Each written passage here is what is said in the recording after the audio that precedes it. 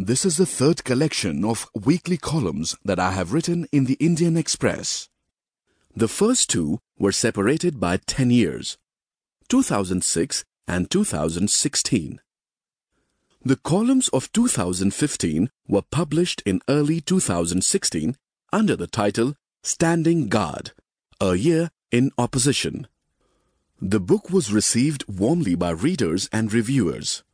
Another year in the opposition in 2016 and part of the year as a member of the Rajya Sabha gave me greater opportunity and freedom to comment on current affairs, and the output is this collection of 54 columns, one on every Sunday of the 52 weeks of the year, a special column immediately after the terrorist attack on the Air Force Station at Pathankot, and one after the presentation of the budget. After the success of the last collection, the publication of these columns was a natural outcome, and I hope that readers and reviewers will receive this book with equal warmth. There is nothing more educative and rewarding for an active political person than to keenly observe the events as they unfold around him and sit down to write a reasoned comment on that. Writing a column is fraught with risks. Instant judgments could turn out to be terribly wrong. The actors in an event may have the power to change the narrative or reinterpret the event. Yet, the writer must write every week. He will pause, reflect on an event, gather the facts, commit his thoughts to paper, and be prepared for any eventuality. I did precisely that through 2016. Never once did I forget that I was a member of the opposition and my primary task was to perform the role of the opposition in a democracy. That is why this collection is called Fearless in Opposition, Power and Accountability.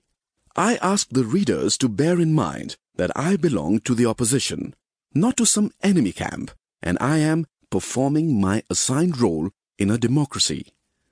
Every day I observe, read, and listen to a number of people.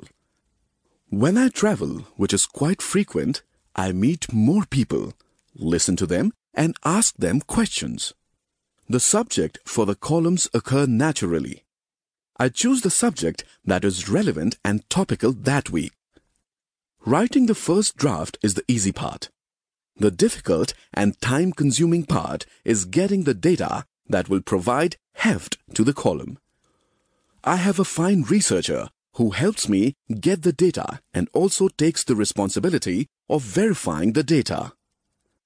The final task is to chisel the column to fit into the limit of 900 words.